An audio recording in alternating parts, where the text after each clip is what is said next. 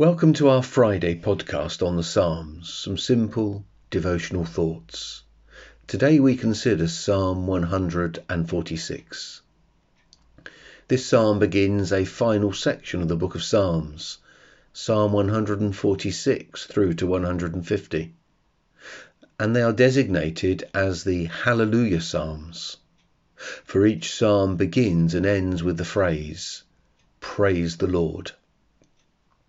The theme of trust runs through this psalm. Firstly, in verses 3 and 4, who it is unwise to trust. Secondly, in verses 6 to 10, who it is wise to trust. So who is it unwise to trust? In verse 3, put not your trust in princes, in a son of man, in whom there is no salvation. The world may think that other human beings are the best resource to which we might turn in our need. But the psalmist says, no, don't put your trust in them. Even the best case scenario, powerful people with influence and resources. For that is the thought behind princes. Don't put your trust in them. Indeed, there is not any human being you can put all your trust in. Not, as verse 3 says, a son of man. Why? Well, verse 4 tells us, when his breath departs, he returns to the earth. On that very day, his plans perish. The person may have good intentions, really want to help, and has the resources.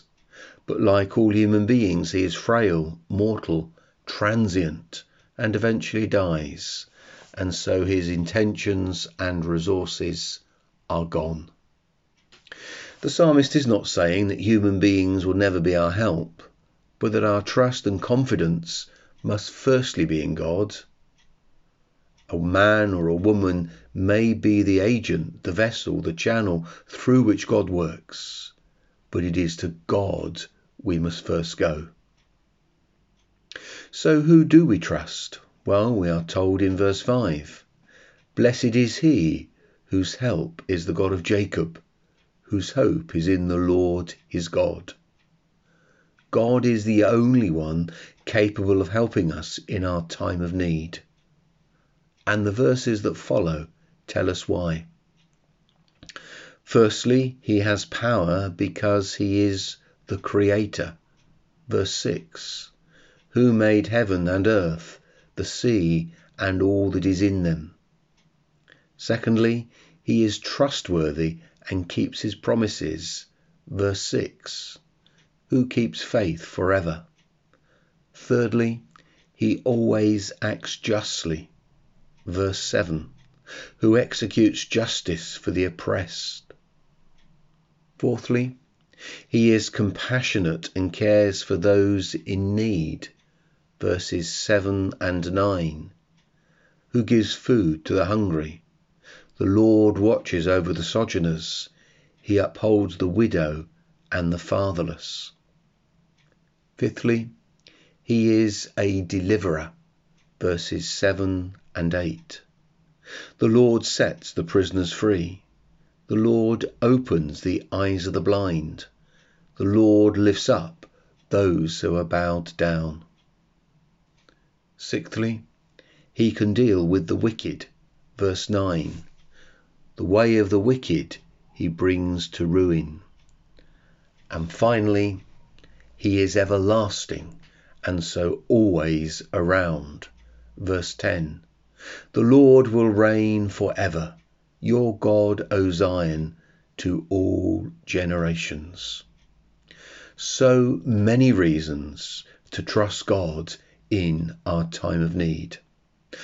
As we finish in our time of need, we are told in verse 5, blessed is he whose help is the God of Jacob, whose hope is in the Lord his God.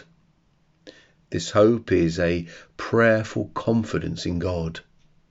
We must trustingly look to him in prayer. We must trustingly apply to him. notice that such a person is blessed, is happy. And finally, notice God is referred to as the God of Jacob. Jacob was slow to change from his sinful way of life.